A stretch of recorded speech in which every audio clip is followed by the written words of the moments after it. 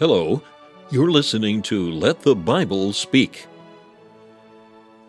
Let the Bible Speak is the radio ministry of the Free Presbyterian Church. Stephen Pollock is the pastor of Free Presbyterian Church of Malvern, Pennsylvania. The church is located at the junction of 401 and Malin Road. Thank you for joining us today as Dr. Pollock opens the Word of God and lets the Bible speak. Let's turn together tonight once more to the 7th chapter of Revelation. Revelation chapter 7, we'll read together tonight from the verse number 9. After this I beheld, and lo, a great multitude, which no man could number, of all nations and kindreds and people and tongues, stood before the throne and before the Lamb, clothed with white robes and palms in their hands, and cried with a loud voice, saying, Salvation to our God, which sitteth upon the throne, and unto the Lamb. And all the angels stood round about the throne, and about the elders and the four beasts, and fell before the throne on their faces, and worshipped God, saying, Amen. Blessing and glory, and wisdom and thanksgiving, and honour and power, and might be unto our God forever and ever. Amen. And one of the elders answered, saying unto me, What are these which are arrayed in white robes, and whence came they? And I said unto him, Sir, thou knowest. And he said to me, These are they which came out of great tribulation, and have washed their robes, and made them white in the blood of the Lamb. Therefore are they before the throne of God, and serve him day and night in his temple, and he that sitteth on the throne shall dwell among them. In Revelation chapter 7, we are given, if you like, two views of the glorified church. Views that come from slightly different perspectives, but the point being that we see the unity of the bride of Christ, the unity of the Lamb's bride. And so we're seeing two views of God's people glorified around the throne, as the hymn writer would say, elect from every nation, yet one o'er all the earth, gathered out of all people, safe from the wrath of the Lamb. Again, I go back to those opening verses of the four winds being held back. And the wrath of the Lamb does not touch the elect of God, as they have been sealed on their foreheads. They belong to God, and they're under His protection. It is undoubtedly a saved company in view here. Verse number 10 tells us their testimony. Salvation to our God which sitteth upon the throne. And the idea being, the language that's used here, is their acknowledgement that their salvation comes from God. But they themselves are asserting, we are those who've enjoyed this salvation. Our salvation belongs to God, comes from God who sits on the throne, and that salvation comes via the Lamb. They confess they're saved. They are those who are before the throne, verse number 9. They stood before the throne. Again, don't miss the significance of that. You read through the Bible, you see the fear of the people of God in Mount Sinai, and the holiness of God, the awesomeness of God, and the people are terrified. But here now you have a company, and they have no fear before the throne of God. They are those who are safe in the presence of the thrice holy God. You take some of the language of the New Testament, they are accepted in the beloved. They are before their heavenly Father, the one to whom they've said, Abba, Father. They know no fear, not in that sense of abject terror. They know reverence, but no abject terror before the throne, for they are justified. They are righteous in the face of absolute righteousness. You see, at the end of chapter 6, the question was asked, the great day of his wrath is come, and who shall be able to stand? And now we find that those who can stand are those who have been accepted, who are justified, who are clothed with white robes with palms in their hands. Again, the question is so stark, who is able to stand? And that question does not originate with John. And you go back to Nahum chapter 1 verse 6, the prophet says, who can stand before his indignation? Of course, the psalmist before that would say, if the Lord marks iniquities, who shall stand? It's been the common question. It's a question you should ask this evening. Can you stand in the presence of God? When it comes to the final day, will you be part of this company? When the roll is called up yonder, will you be there? Can you stand in God's presence? Well, the only way you can stand is if you are clothed with Christ's righteousness, and your garments washed in the blood of the Lamb. See, only those who are saved can stand. And therefore, this examination that we see, this picture that we see, is well worthy of our careful study, that we consider who is this company, this saved company that can stand. Now, when you examine the scene, you see truths that are consistent with all of Scripture. You see a company saved by grace, saved in Christ, and saved by faith alone. One thing, if I could get people to, again, leave, say young people who move away, if they were to leave this congregation, I hope they'd always understand that salvation is by grace alone, in Christ alone, through faith alone. I hope that mantra is in their minds. Wherever they go in the world, they'll understand that absolutely fundamental truth. This is the only way of salvation, by grace alone, in Christ alone, through faith alone. And so I repeat it often for that reason. And so as you look at this company, you see those very simple truths. First of all, again, you see that they are saved by grace alone. Verse number 10, again, the language is somewhat unusual in our language today. Salvation to our God. Doesn't mean that salvation has to be enjoyed by God. It indicates salvation belongs to God. It's from God. He's the God of salvation. And so the company are saying, we're saved by grace alone. That's what they're saying in this testimonial. They are around the throne of God. They're before the Lamb, and they're saying, salvation comes alone from God. That testimony is then echoed by the heavenly host. Look at verse number 11 and 12. All the angels, the elders, the four beasts, they fall before the throne on their faces. They worship God, saying, Amen. It's true. Salvation does come from God. They echo that reality, and they say this: blessing and glory and wisdom and thanksgiving and honor and power and might be unto our God forever and ever. And what they're saying there is, these are the attributes of God, out of which salvation comes. He is worthy of all glory. He's the one who's all wise. All thanksgiving belongs to God. He's worthy of honor, because in Him rests all power and might and majesty. He is the God worthy of all of our praise. That praise flows out of the reality that they're witnesses of God's saving grace. See what's happening here? The company are around the throne. And they're saying, our salvation comes from God. And all the multitudes of heaven are gathering into that praise service, echoing the reality. All of these sinners are only there because of God's grace. They're only in heaven because of the mercy of God. The angels, the living creatures, they're all echoing this reality. Salvation comes from God. You think of the parables in Luke chapter 15. Whenever a sinner repents, there's joy in the presence of the angels. Heaven rejoices when a sinner is converted. You see, turn back please to Ephesians chapter 3.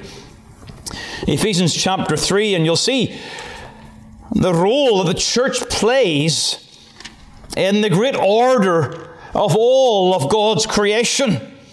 You have here in verse number 9 of Ephesians chapter 3, to make all men see what is the fellowship of the mystery, which from the beginning of the world hath been hidden God, who created all things by Jesus Christ, to the intent that now unto the principalities and powers in heavenly places might be known the manifold wisdom of God. And how is the manifold wisdom of God known by the principalities and powers? It is by the church. And so the text says, unto the principalities and powers in heavenly places might be known by the church the manifold wisdom of God. And so the company in heaven, they testify that reality. Blessing and glory and wisdom and thanksgiving and honor and power and might be unto our God forever and ever. They are seeing the glory of God in the completion of the salvation of this company. Saved by grace alone. You see a sinless company. These are now sinless souls. And souls of just men made perfect. They have no sin, no remaining sin. And in their righteousness, they still echo the simple refrain, we're saved by grace alone. I'm only a sinner saved by grace. If you like what they're saying here, I'm going to show this now. They're saying grace has kept me safe thus far, and grace has led me home. Fully saved by grace. Did you note the little phrase that's used there in verse number 9? They're praising God, they're clothed with white robes, and they have palms in their hands. That's very significant. The palms in the hand draws us back again to the Old Testament Scriptures and to the Feast of Tabernacles. So you go back to Leviticus chapter 23. Remember, we've said this several times in our studies in Revelation, that so much of the imagery is drawn from the Old Testament. And so if you're going to understand the imagery, you've got to go back to the Old. Leviticus chapter 23 in the verse number 40. Ye shall take you on the first day the boughs of goodly trees, branches of palm trees, and boughs of thick trees, and willows of the brook, and ye shall rejoice before the Lord your God 7 days. Here's the Feast of Tabernacles. And ye shall keep it a feast unto the Lord 7 days in the year. It shall be a statute for you, forever in your generations. Ye shall celebrate it in the 7th month. Ye shall dwell in booths 7 days. All that are Israelites born shall dwell in booths, that your generations may know that I made the children of Israel to dwell in booths, when I brought them out of the land of Egypt. I am the Lord your God. You see the significance here? The Feast of Tabernacles was to be part and parcel of the people's lives, remembering that they were pilgrims and sojourners in the wilderness, and they were making their way to the promised land. They were going to God's promised inheritance. All of these images, all of these pictures, and they were not to forget that where they are now, they came by blood through the wilderness, and they came all the way to the promised land, and they were kept by the power of God. And you get the picture. Whenever we are in heaven, praising God with palm branches in our hands, it will be the recognition that though we wandered through the wilderness, we were kept by God. Grace has led us safe thus far, and grace has led us home. That is the great joy of the redeemed. You see, when you get to the final day and you stand before the throne of God, you won't for a millisecond think that you deserve to be there. You won't at any point look to your works and your charity and say to yourself, I've earned it. At last I've succeeded. I've got to where I belong. No, the recognition when you're there is that this is all of God and all of grace. The things that we say, we profess now, will be all the more clear. We're only sinners saved by grace. Secondly, this company saved by grace alone are saved in Christ alone. Now, I'll say more in a moment or two about how that salvation comes about. You see references that are made to blood, particularly there in verse number 14, made them white in the blood of the Lamb. Undoubtedly, the Lamb is central here. The Lamb is mentioned, of course, verse number 10, salvation to our God and unto the Lamb. It's a recognition that the salvation they enjoy comes in light of the Lamb's success. Remember the Lamb's success, verse 9 of chapter 5. Thou art worthy to take the book and to open the seals thereof, for thou wast slain and hast redeemed us to God by thy blood out of every kindred and tongue and people and nation. And so you've got the same concept, verse 9. Kindreds and tongues and peoples and nations, they're all there, verse number 9 of chapter 7. The connection is very, very clear. The Lamb is successful. The Lamb that was worthy has brought all of his company together, and they'll be safe in the Lamb forever and forever. You see, this picture of the host in verse number 9, a multitude which no man can number, this picture is a picture of the success of Christ. Christ has seen of the travail of his soul and is satisfied. This is the fulfillment of God's covenantal promises in Christ. Christ's blood is the blood of everlasting covenant. Christ's blood secures the promises of the covenant. What are those promises? Well, you think of Isaiah chapter 52, verse 15, where the servant who will suffer is the one who in his sufferings will sprinkle many nations. The work of Christ is to accomplish the salvation of nations. All nations, kindreds, and people, they stand before the throne and before the Lamb because the Lamb's blood has secured their salvation. You go back to the 67th Psalm. You see, the people of God understood they were to expect these things. Psalm 67. God be merciful unto us and bless us and cause his face to shine upon us, Selah, that thy way may be known upon earth, thy saving health among all nations. Verse 4, O let the nations be glad and sing for joy, for thou shalt judge the people righteously and govern the nations upon earth. There was an expectation that when God was to bless his people in the coming of Messiah, when God's face would shine upon his people and Christ would come, so in his coming the nations would be glad and they'd sing for joy.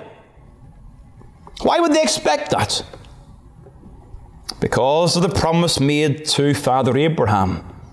Go back to Genesis chapter 22. The Bible is a unified body of truth that consistently teaches the same things bit by bit. And Abraham is given the promise. Verse number 17, that in blessing I will bless thee, and in multiplying I will multiply thy seed as the stars of the heaven, and as the sand which is upon the seashore, and thy seed shall possess the gate of his enemies, and in thy seed shall all the nations of the earth be blessed, because thou hast obeyed my voice.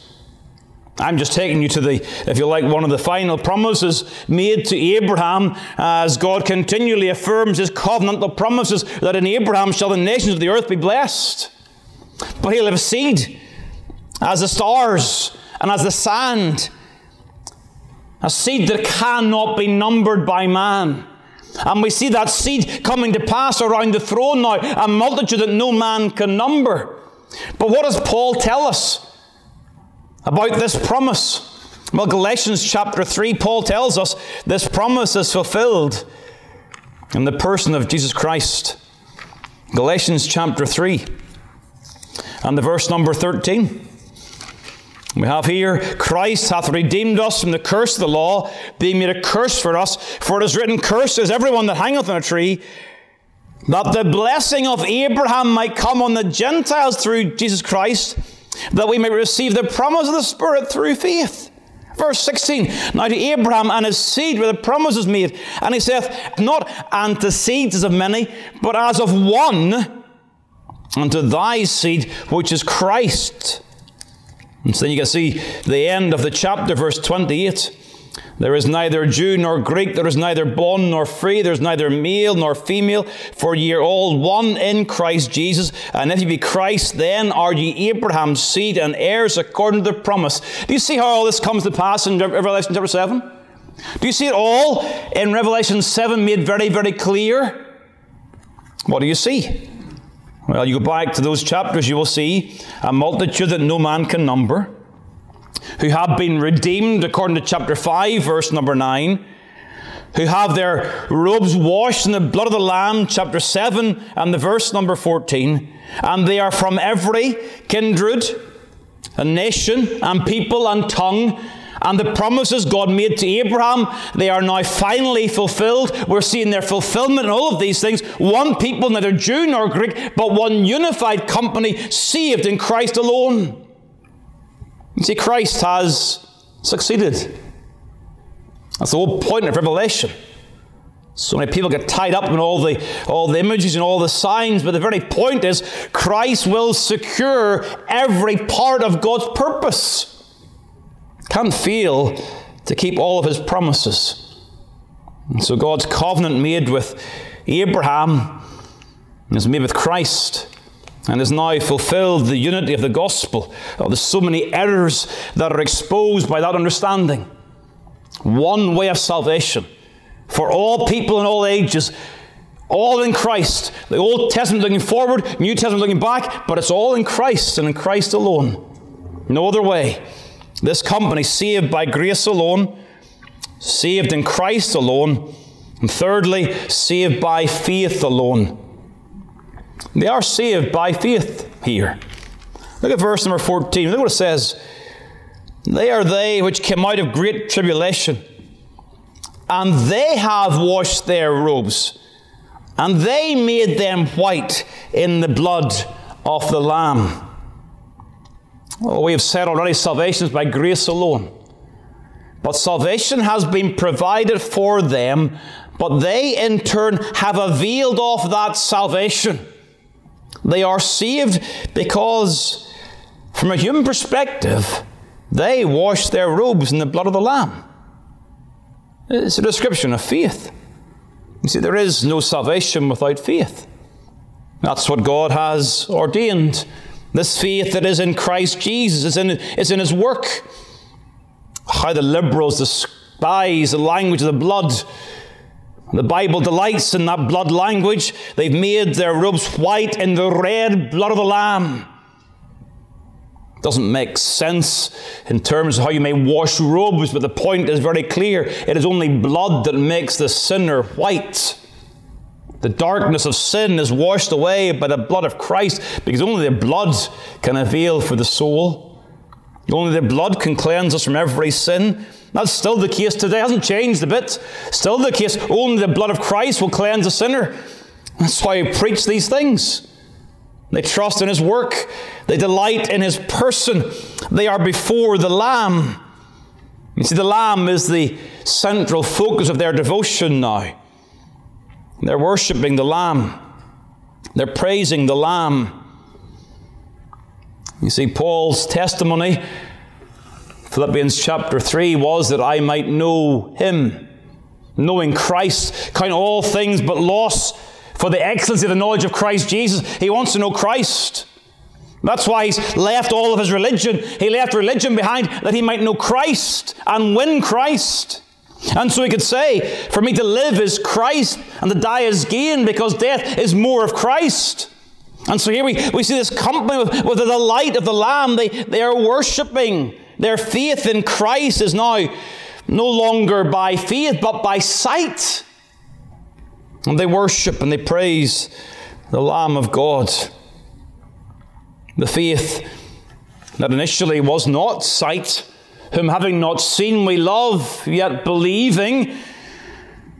Now it's sight. You know, it's impossible. It's impossible for somebody to die and then begin to worship Christ. What they're experiencing here in heaven is what began on earth. They trusted in Christ. They loved Christ on earth. And now that love and that trust is brought into fulfillment as they stand around the throne of God. But they washed their robes in the blood of the Lamb. The faith that is in Christ is a faith that endures. They're said to come out of great tribulation. This is the bit that's always caused much intrigue and conjecture amongst many regarding what this reference means. There is the article in the original, the Great Tribulation. And so many have said this refers to some time, 3.5 years perhaps, of intense persecution yet to come. But that does not do justice to the language of Revelation. This is not just the company that's coming to God at the very end of the age. Though there may well be a time of great trouble at the end of the age before Christ returns, yet this is not referring to that company alone. It's referring to all of the redeemed. That's the whole point of the Revelation chapter 2 and 3. The ones who overcome. They're encouraged to be conquerors, overcomers. And so one man has said this great tribulation is not 3.5 years of intense persecution yet to come. It refers to the entire journey of God's people between the Red Sea and the Jordan. In other words, the great tribulation represents our wilderness wanderings. It is life from that moment when God intervenes to rescue you from your slavery to sin and sets you in the path of life until the day your earthly life ends. Tribulation, if you like, is It is life in this world as a Christian. Did Christ not say, in this world ye shall have tribulation? Was it not the fact that when Paul was going back to Antioch on his first journey, he visited the churches, and he told them, he says to them, that we through much tribulation must enter into the kingdom of God. So this is a company of faith in Christ. And as they have faith in Christ, that faith is a gift from God. They have a new heart that loves Christ. They delight in Christ. But that faith is preserved by God so that we persevere to the end. It's impossible for this company not to come through great tribulation. That's the comfort here. You see, dear child of God, you will face tribulation in this world. And you may look at your future. You may look at the next 5, 10 years, and you may see things on the horizon that you know are going to trouble your soul. And you may face them, and you may think to yourself, will I be saved through those things? Well, this testimony, it's a statement of reality. They're not saved because they endured tribulation, but they are saved as those who are kept in the midst of tribulation. Saved by grace, through faith in Christ alone. It shouldn't surprise you that the company around the throne of God in the last day are those who simply show what was true in all generations. Every single sinner, saved by grace, in Christ alone, through faith alone.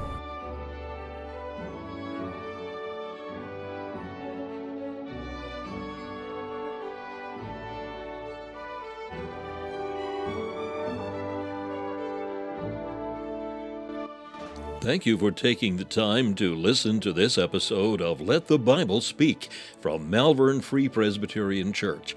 If you'd like more information about the gospel or the church, please call 610-993-3170 or email malvernfpc@yahoo.com. We extend an invitation to all to join us as we worship the Lord each week. You will be made very welcome. The church is situated at 80 Malin Road, Malvern, Pennsylvania, at the junction of 401 and Malin Road. We meet for worship on the Lord's Day at 11 a.m. and 6 p.m. A Bible study and prayer meeting is also held on Wednesday evening at 7 p.m. We preach Christ crucified.